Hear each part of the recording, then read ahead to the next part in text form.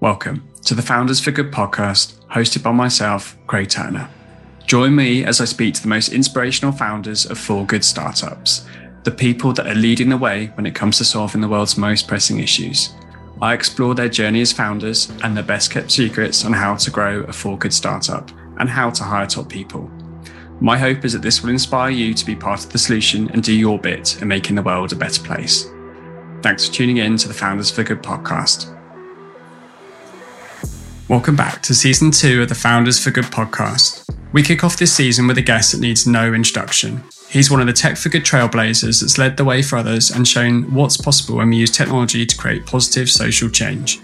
He's won a number of awards, including Social Entrepreneur of the Year in 2022. Our guest is Stephany, founder and CEO of Beam. Beam use crowdfunding from individuals and businesses to support homeless people and refugees into jobs and accommodation. So far, they've partnered with the government, charities and employers to help over 1,000 people to get into jobs and homes across the UK. Alex shares his story, the current state of homelessness in the UK, how we can create true social mobility and much more in this episode. Hey Alex, honestly, very excited to have you on the show today. Big fan of yourself and Beam for a long time now. So thanks for coming on the show. Thank you, Craig. Great to be here. Awesome. Always start the same bit, just like a little bit of context. So could you just share a bit about your background and more importantly, like any of the most like the key moments that have led you to founding a social impact business? Sure. So I've spent now just over a decade running small tech startups, but quite a split between the two, because the first was a company called Just Park that is still going strong. Great business, parking app backed by Index Ventures and BMW, but not really a kind of a social impact business, very much a kind of an online marketplace, quite classic VC-backed business. And then the second half is being the founder and CEO of Beam, which is a social impact business helping homeless people and refugees into jobs and homes using a lot of interesting technology to do that. And how that all got started was I'd been at Just Park for more than 4 years. I'd taken the company from the two of us to sort of about 60 odd people. And I felt that, I felt a big itch to do something else. I'm a sort of curious person. And I felt that I was meeting people and they were telling me about their different businesses and different startups. And I was beginning to get excited by other ideas. And I felt that I couldn't kind of in good faith continue to run a business where I was beginning to get distracted by other ideas and my mind was beginning to get a little bit restless. So I didn't know what that next thing would be. And I knew it was going to take me a long while to work it all out. So I left the business. I spent a bit of time traveling, doing some consulting and that sort of thing. And I also spent a lot of time meeting people who I thought might be able to answer this question of what the heck do I do next? And so I spent, days and days trawling through the offices of, tech companies, meeting kind of, founders and VCs, meeting, fancy investors and so on. Kind of just sort of trying to scratch people's brains as to what I should do next. And had some very interesting conversations, but that didn't really help me come to an answer. And then one day, as I was leaving my tube station, I really kind of caught the attention of a homeless man. And we sort of, our eyes met and we spoke for the first time, but I'd actually seen him before, truth be told. I'd walked past this guy probably dozens of times, but always just been too busy to stop and talk. But this time, our eyes met and I thought, actually, I'm going to say hello to this guy. So we spoke. He told me about growing up in Ireland, a lot of kind of tragic events that led him to the place where he was at then. And he was just sitting on the steps and we had a nice chat and off I went, and that was that. And then we kept speaking, actually, as the weeks and months went by. I would bring him cups of coffee. I remember when it was getting towards winter, I'd bring him pairs of socks. But then he just disappeared. And 6 or maybe 7 weeks passed, and I still just, couldn't see him anywhere. But then finally the guy appears, actually, But I barely recognize him because his big beard has gone and he looks like years older, 10, 15 years old. And, frankly, he just looks pretty awful. And then, I go up to him and I just say, what's happened? Where have you been? And he says, been in hospital. So what happened? He said, had a heart attack. So, we talk again and I say goodbye and I'm walking home, and it just hits me very hard that nothing I've done to help this man has really made much of a difference. And in fact, he's in a much worse position months later than when I first met him, which was a pretty bad position to be in. So it just hit me really hard that there must be a better way. There must be something else I could have done. And that is just an intolerable position, really, an intolerable situation when we are living in one of the wealthiest cities in the world. And there are people literally dying sat outside tube stations. And so, I really thought back to the very first time that we met, and he told me that he'd been just out of work as long as he could remember. And, it hit me really hard that clearly what this guy needed wasn't another cup of coffee, but it was actually the support, the skills, the confidence to get back into work and to put himself in a position where he could buy himself the socks and the coffees and the 100 other things that we all need. I thought, well, that's going to cost more than a few quid. But what if we all chip in? What if we could all get together and make effectively a life-changing investment in this man's future? Would that work? And maybe we could use crowdfunding. And I knew a bit about crowdfunding because I did what was actually the largest ever crowdfunding round for a startup when I was running Just Park. So I thought, I know a bit about that. Maybe this will work. But at the same time, I was very, very nervous that homelessness was a very complex problem that I knew very little about. And I was really coming to it for the first time. And it was also, of course, a problem that affects very vulnerable people. So the last thing I wanted to do was kind of, wade in there like some tech startup bro who thinks he has all the answers and actually cause harm. So I spent a long time, maybe 6 months, meeting with people who are working in homeless charities at all kinds of different levels, from the most junior to chief execs, meeting people who are experiencing different types of homelessness. So not only people who are on the streets, but people who are living in homeless hostels or women's refuges, and trying to really understand the problems that they were facing. And during this process, one of these charities said to me, Alex, you should go and meet this guy called Tony. So who's Tony? And she says, he's a guy who lives in a homeless hostel in South London. He wants to be an electrician. So, okay, that sounds like an interesting guy to meet. So off I go. I am sat next to this guy in a hostel in South London. He is really just looking so depressed, so beaten up. And I begin to learn about this man. He's been out of work for more than 2 decades. He's been a drug addict. He's been an alcoholic. He's estranged from almost all of his family. And unsurprisingly, there's not a lot to be happy about. But I explained to him, his name's Tony, that I want to start a new project where we are going to raise money for people like him who want to get skills and get into work. And maybe we could help him to become an electrician. And at this point, we have a very basic website that my friend, now our director of engineering, has built. And I do this frankly terrible pitch to Tony. And I just say, look, you can ask me, anything you like. If you've got any questions, anything unclear. He says, I don't understand. So what don't you understand? He goes, I don't understand. Why would anyone help me? And I have to honestly reply and say, look, I don't know that they will. I don't control what other people are going to do and say, but I believe there are a lot of people out there who do want to help. And I think that when we share your story, we're going to see that. And so he pauses and I go, look, I'm prepared to give this my best shot. And if you are, let's just see where we can get to. And I'll always be eternally grateful for him giving this a go.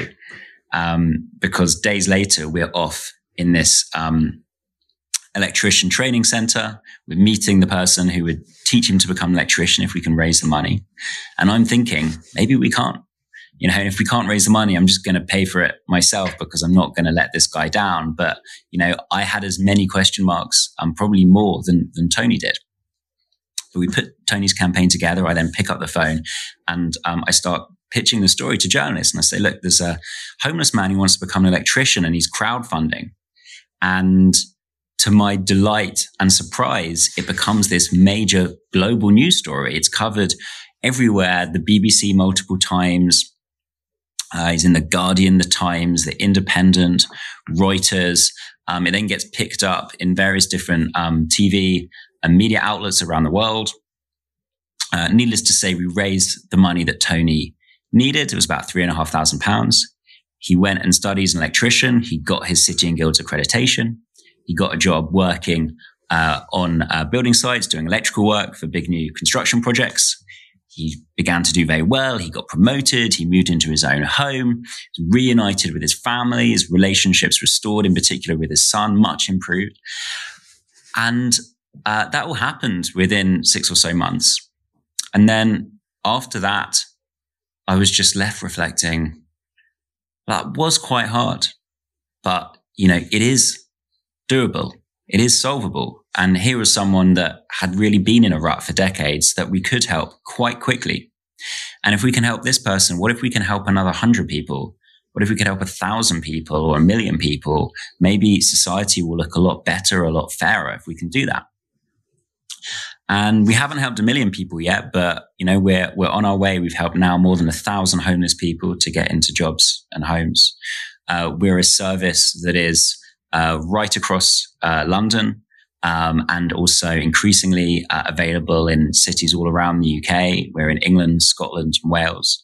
And we're working not only with homeless people, but increasingly with refugee groups. So we've been working to support Afghan refugees and Ukrainian refugees into housing. And above all, we've built a model that really, really, really works. So almost 80% of people using the service are starting jobs. On average, they've been out of work 5.5 years. So it's an incredibly different candidate profile to the sort of people you're working with every day, Craig. And what I think we've seen is that though they may have less impressive CVs and less recent work experience and fewer qualifications and all these things, if people are given the chance, they, more often than not rise to that challenge. And one of the really interesting aspects of this model is this crowdfunding. So I'll talk briefly about how that works and then let you ask your second question, or else it's going to be a one-question podcast.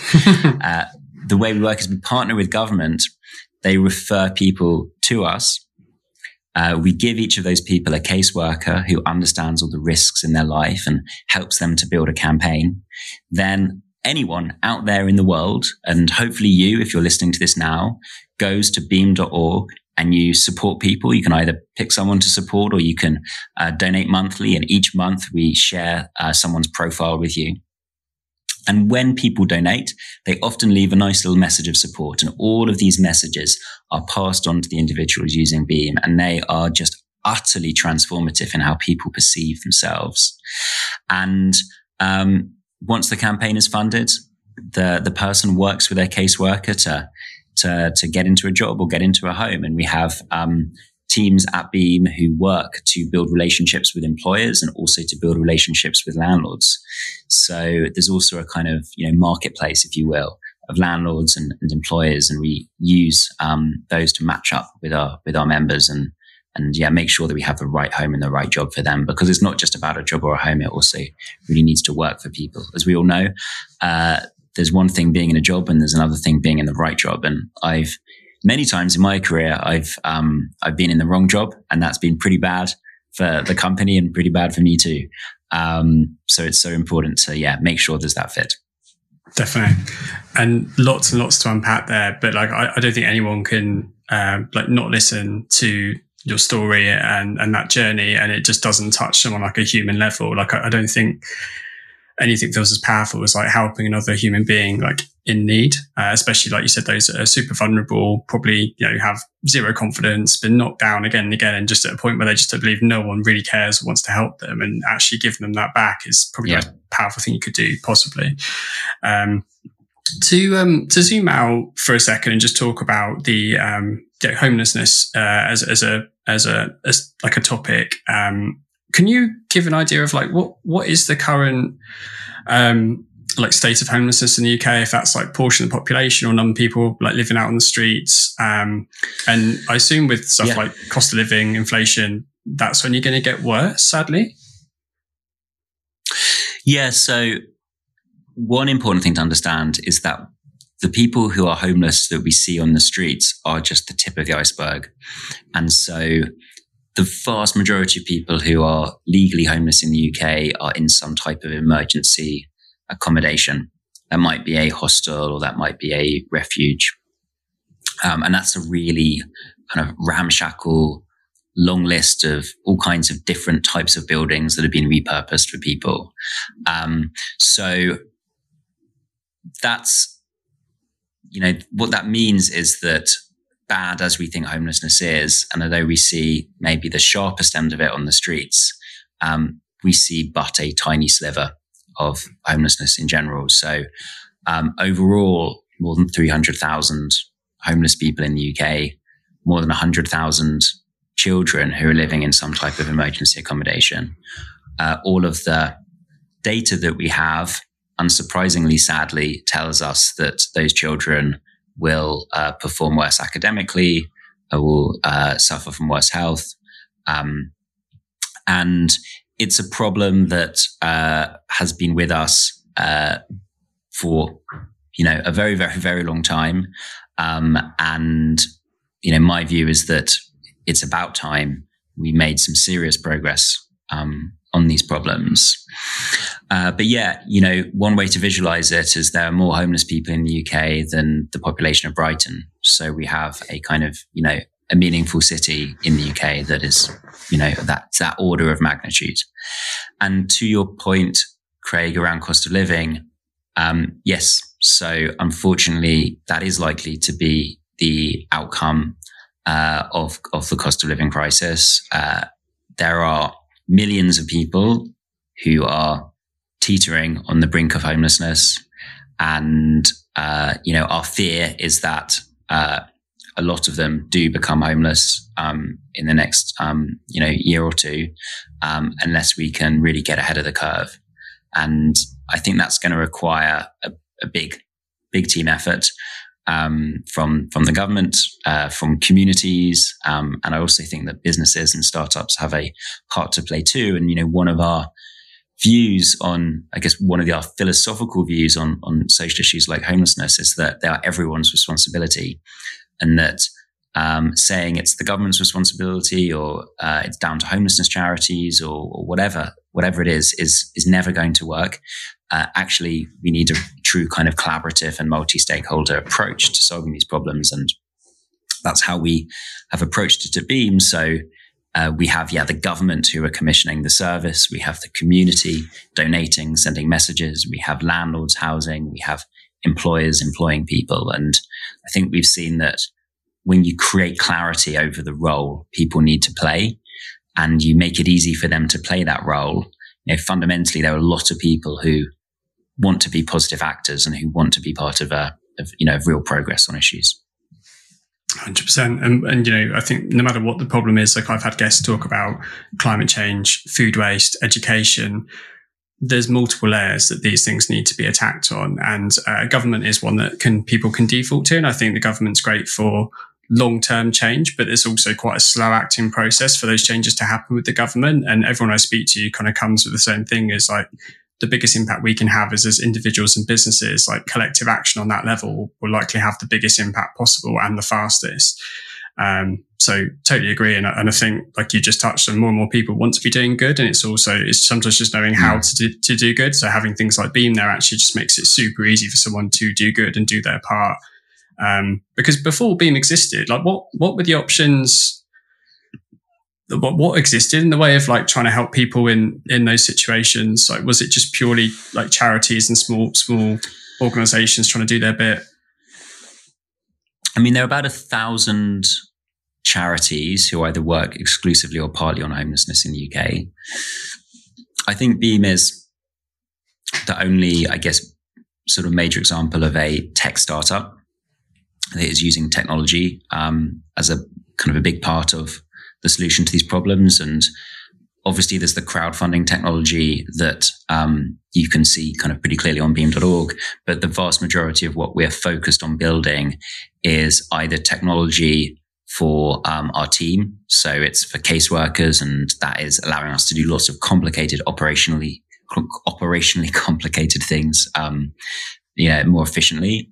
But it's also building technology for the people using the service. So we make sure that they have smartphones and they can do things like join video appointments with their caseworkers and see jobs that are suitable to their for their experience and match them on other requirements and things like that.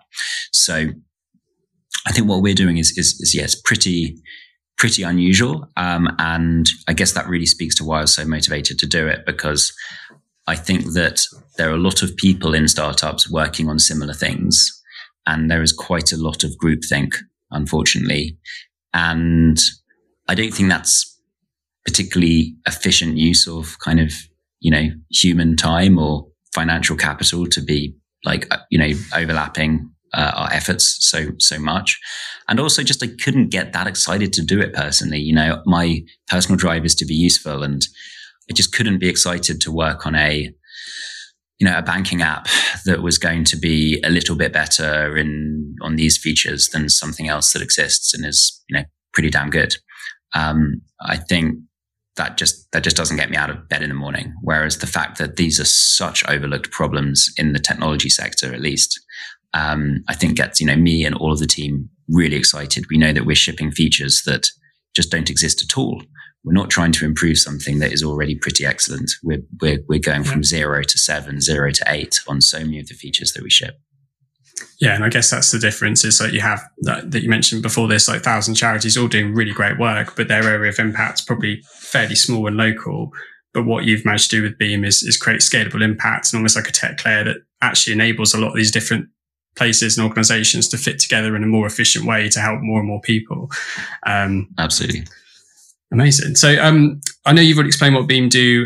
So I just wanted to kind of dig into that model a little bit more, and to begin with, just look at it from the experience or journey of the homeless person. So I know you mentioned that they get referred to you, they'll be assigned a caseworker. I just wondered, like from that point onwards, like in terms of initial consultation, choosing what might be the right role for them. Is that something that they will generally come to you with, an idea of I want to be an electrician or a plumber or whatever it might be? Or is it a case of you have like a list now of approved partners, trainers, training companies you work with, and it's like, here's a list of, I don't know, hundreds of options that could be relevant that you can choose from? It will vary. So some people have a pretty clear idea of what they would like to do and what they can do, and it's realistic. Other people, may come with an idea that is just not going to be achievable, and you need to have a sensitive conversation around the fact that you need to set a achievable goal, and then maybe that's a better long-term ambition. Other people, and I would say this is probably the majority, come with very limited sense of what the right next step is for them. And that may be because they've been out of work for a long time. As I mentioned, on average, people have been out of work more than half a decade. It might be because they are a refugee from a different country and they just don't understand the UK, or they don't understand the labour market or the types of jobs here. It might be because they're a young person and, they've not really worked in their life and they've had a very chaotic youth. It's all kinds of different reasons. And, one of the things we think about a lot is, how you design conversations that are both creating space to understand what it is that people want to be doing, but are also giving them the appropriate level of guidance. Yeah, makes sense. And the relationship with the caseworker, like once I guess that they're in that situation where hopefully they've got a place to live, they have an employment, like a new job that they're loving and it fits well with them what they're looking for. At what point does the relationship with the caseworker kind of start to transition out, or is it an ongoing thing? It's just the regularity of it gets further and further out to make sure that they still feel like that support's there if they need it? Yeah, so we stay in touch with them after they get the job. We check in with them at 3 months, at 6 months, but the frequency of the check-ins will be greater if they need more support. So, one of the reasons I think why I've had a lot of success is because we are a very personalized service. There'll be some people that are quite able to help themselves if you give them the right tools. And there are other people that need a lot more hand-holding, and that will always be the case. And so what I think you need to solve these problems well at scale is you need technology that makes things as efficient as possible, but you also need human beings who can also understand the complexities of other human beings and who can be highly adaptable in how they work with different types of people. So, I think you need both of those elements.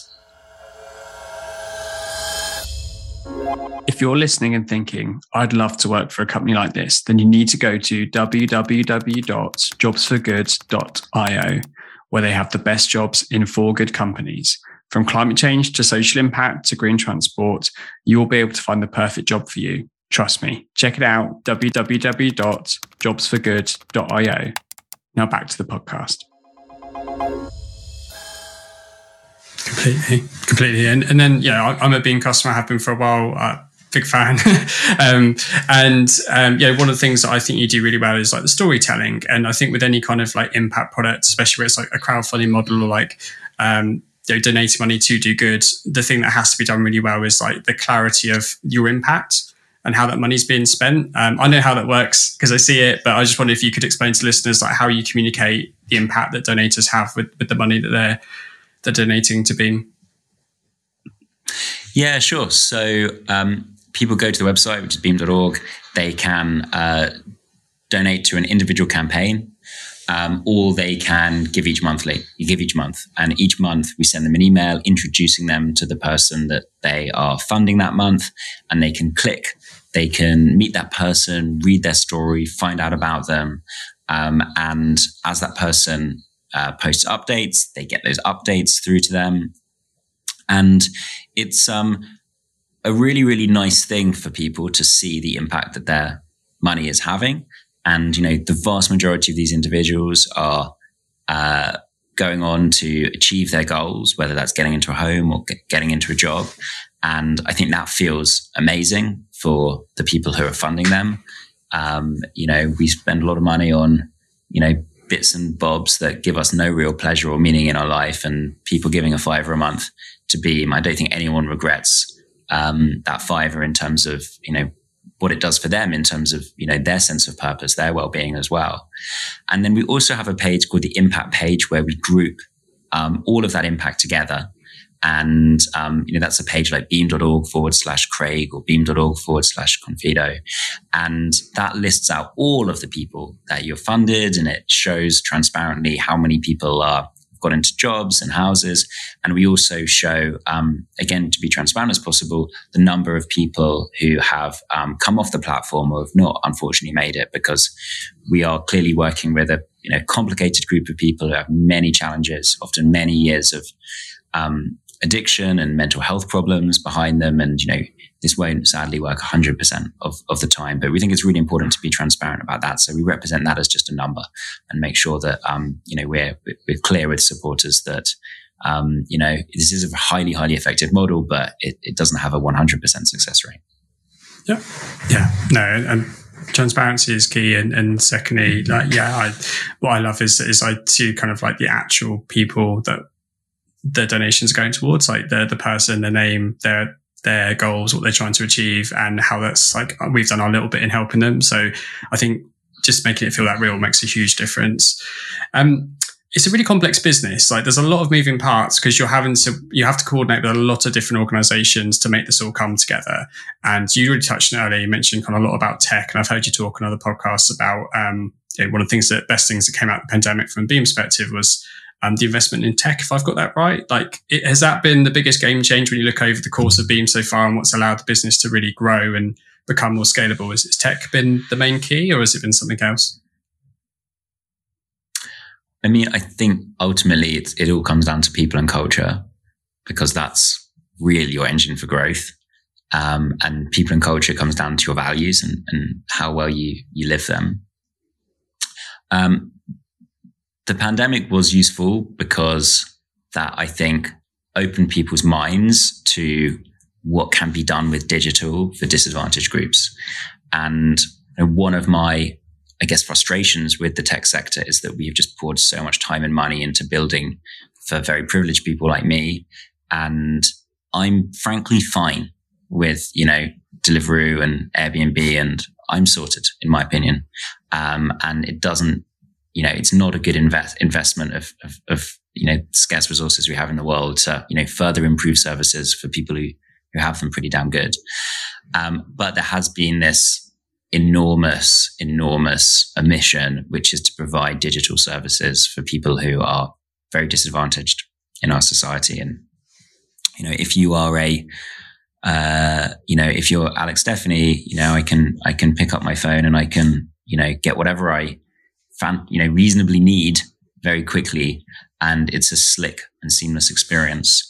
But if you are a homeless single mom with your kids in some type of emergency accommodation, and there is mold all down your walls, and your kids are crying, and you have no money, and you desperately need to get to a safe and stable house to raise your family, like, this is pretty useless, actually. Or if you're a refugee who is sleeping on the streets of London, this is pretty useless. And there is an exciting, I think, opportunity now, which is that actually these things are increasingly common. And 5-10 years ago, certainly, people would have, I think, rightly said, this isn't going to make sense. People don't have phones. We shouldn't be investing in these services like that.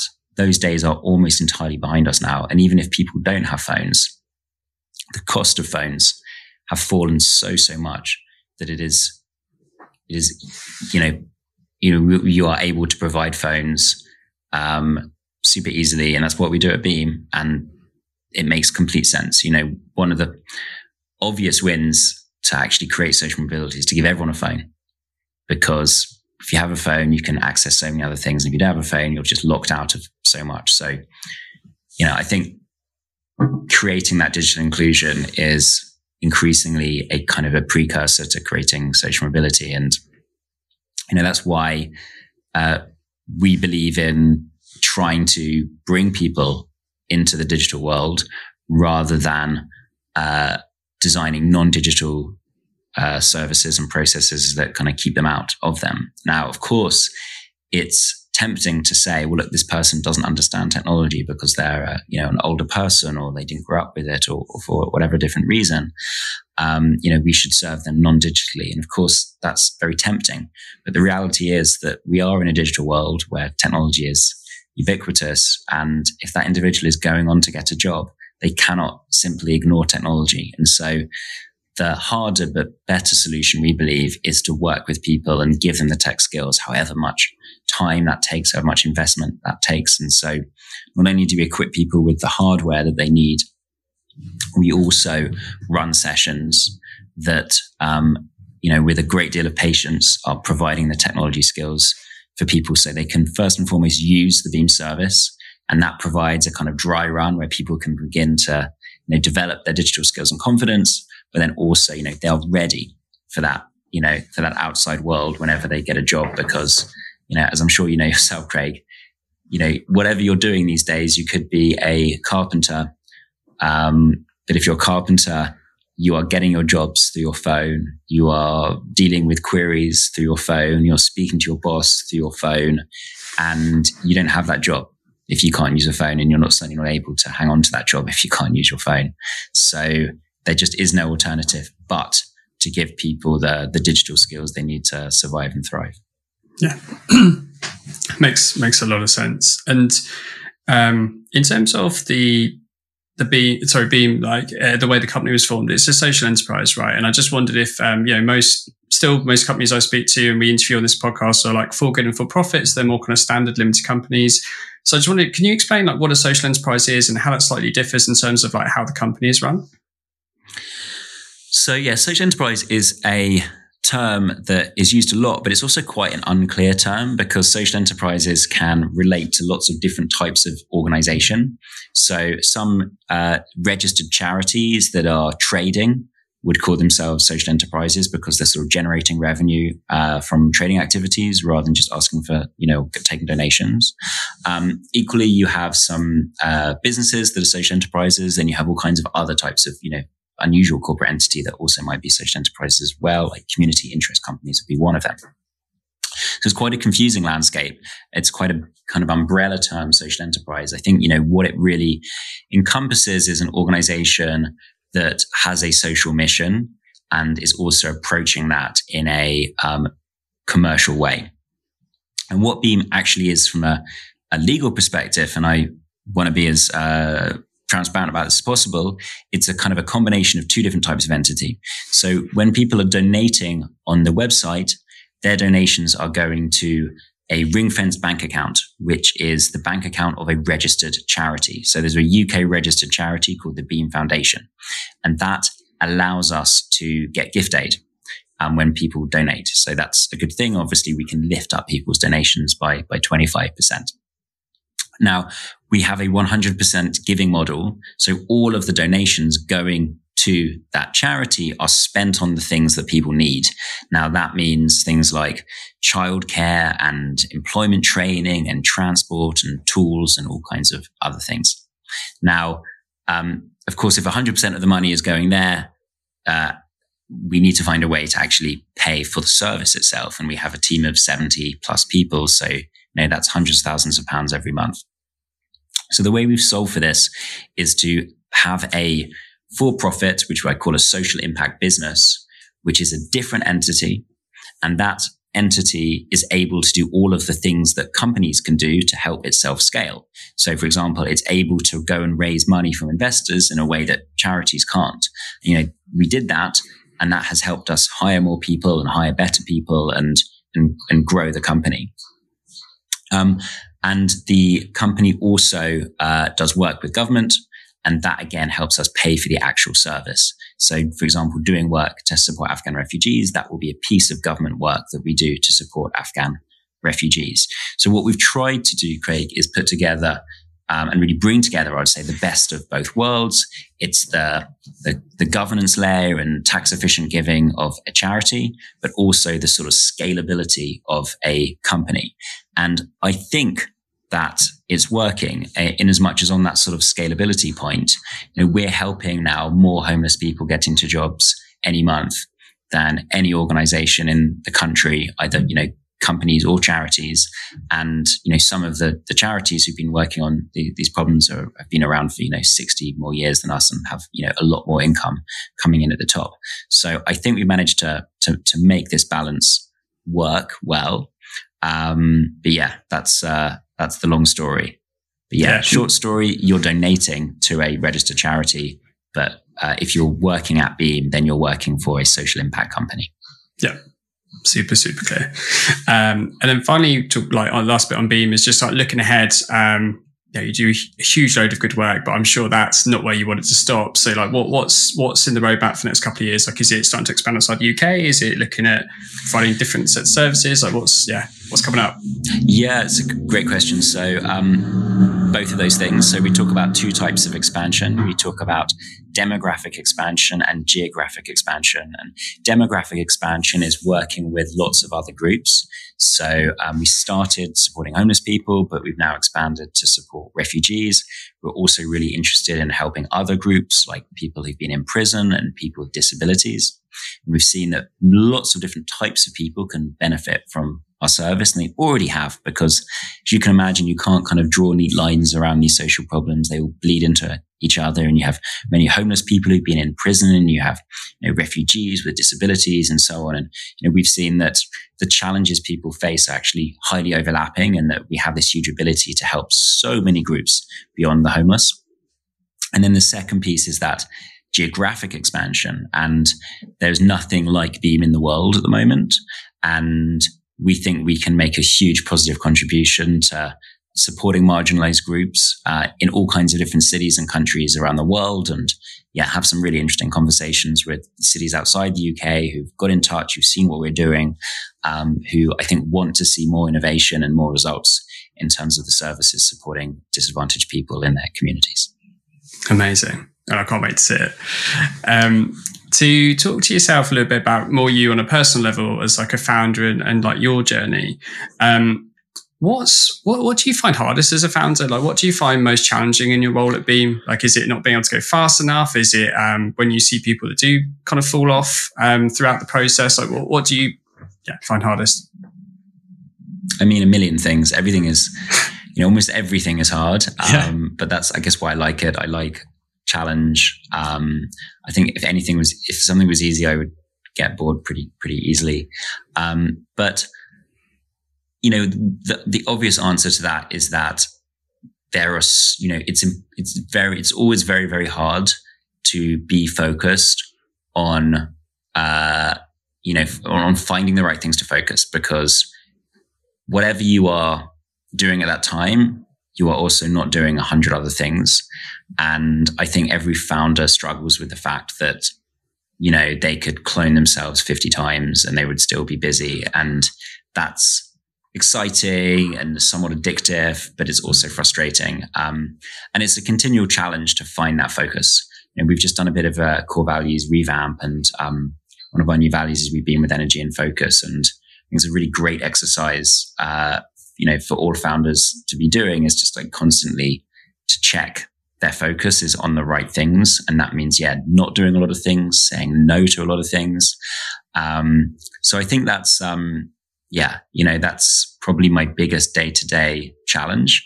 And then I'd also say, finding the most exceptional people is really hard as well. It's easy to hire a team of, 100, decent people. It's really hard to hire a team of 100 utterly exceptional people. And we are really, really passionate about finding utterly exceptional people. We hire about 1 in 200, 1 in 300 people who apply to Beam. So it is quite hard to get into the company. But, we put an awful lot of energy into that, and we're always trying to kind of raise the bar. And, we try and make sure that every person we hire is, better than the people we hired, a year ago or 2 years ago. And the people within the team are committed to doing that as well. There's a lot of humility in the team as well. People don't want to be the best. People want to work with people who are better and smarter than them. My hope is that I'm the dumbest person at Beam one day. Maybe I already am, and that would be a great mark of my success. So, that continual raising of bar, continuing to have that hunger to find out that, to seek out the greatest talent wherever it is. And, some of that talent, looks like traditional great talent because it has, fancy names on the CV, but a lot of it doesn't. And that makes it even more challenging because it's harder to find those profiles that, haven't had that experience at these, prestigious organizations. But there's so many brilliant people out there, who we should be speaking to. And, we found a good number of people like that already.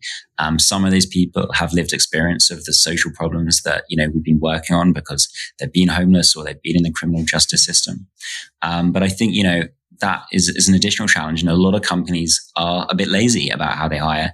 They just take a kind of tick box approach and they look for certain names and they hire as quickly as they can without a lot of thought. And, if someone's been at Google or whatever it is, get them in. But, we like to be a bit more thoughtful about it than that. And that's hard because it ends up, you end up looking at an awful lot more people, and having to, just work a lot harder to build the team that you want to build. Definitely. And that's one of the questions I was going to ask actually is now Beam is becoming more and more high profile. I mean, it has been for a while, but now it's a very high profile social impact business.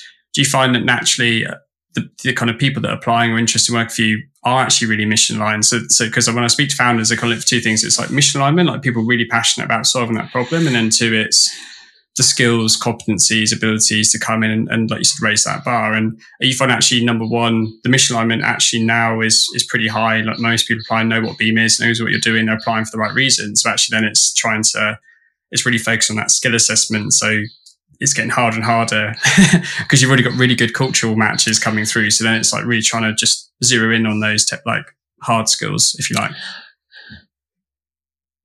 Yeah, I mean, I think the types of people that want to work for, very small companies and medium-sized companies differ, and that's always going to be the case. I think it is helping that our profile is growing. Today, for example, LinkedIn included us on their list of top 15 startups in the UK, which was very kind of them.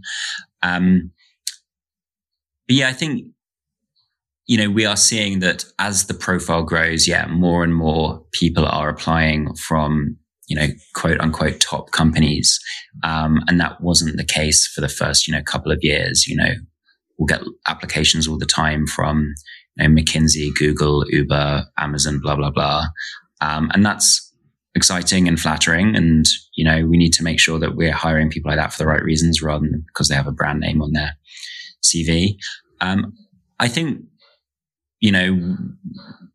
it's not a problem for us to find people who are passionate about the problems we solve, because I think so many people are, and so many people are looking to do work with purpose.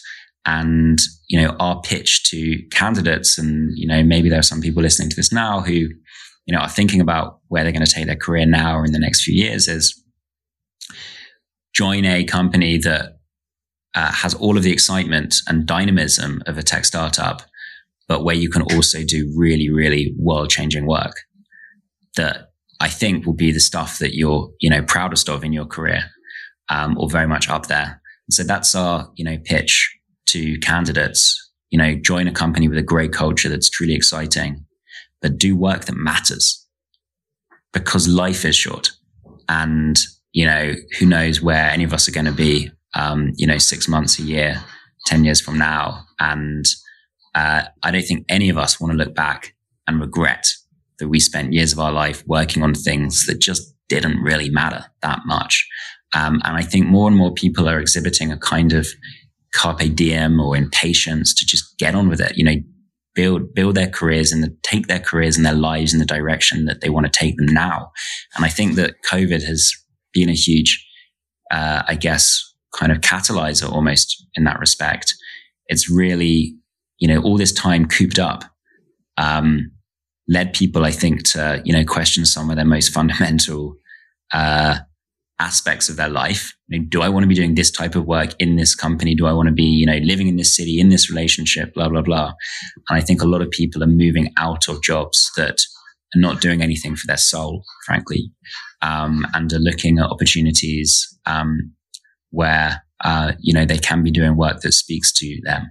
And, if we can pull talent out of those companies and, get great people working on problems that I believe, really matter to societies around the world, then, I think that's a good thing. Yeah, I couldn't agree more. And that's definitely the thing that I see. Like I have a more primary focus on like the product and tech space. And I think these are people that are very privileged, like good salaries, flexible working, all the things there that they need. But the big thing now they're all missing and focusing more on is like, what am I actually doing with my time? Like, am I using my skills to do some good in the world? And that's what everyone now is focused on is using those skills to do some good, which is hopefully something we just see more and more of. So I guess on that, I know obviously Beam's continuing to grow, you're hiring, worth saying that, anyone listening in that's interested, check out the careers page on the Beam site, and I'll put a link in the podcast notes. Alex, for anyone just interested in following the Beam journey, where are you most active on socials, either yourself individually or the company? We're on Facebook, Instagram, Twitter, LinkedIn. We're at We Are Beam. You can find us there, and please stay in touch. And check out our careers page. It's beam.org/careers. We have at least 14 open roles at the moment. And if there isn't a role that is a fit for you and you are excited by what we're building, just drop us an email. Yeah. 100%. People, check it out and apply. Well, Alex, look, thanks so much for coming on the show. Like I said, I'm a huge fan of you and Beam, so I appreciate your time.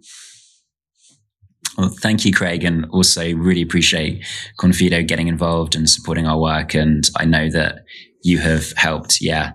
By now, I'm just going to look it up because I've got it in front of me. It's beam.org/Confido talent.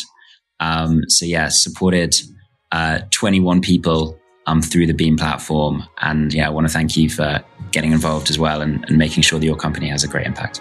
Thank you. Thanks for listening to today's episode. If you've enjoyed it, please subscribe, share this episode, and leave us a review. We're just getting started out, so it would mean a lot to us. This episode was brought to you by Craig Turner, produced by Jabril Al-Suhaimi, and sponsored by Jobs for Good. Until next time.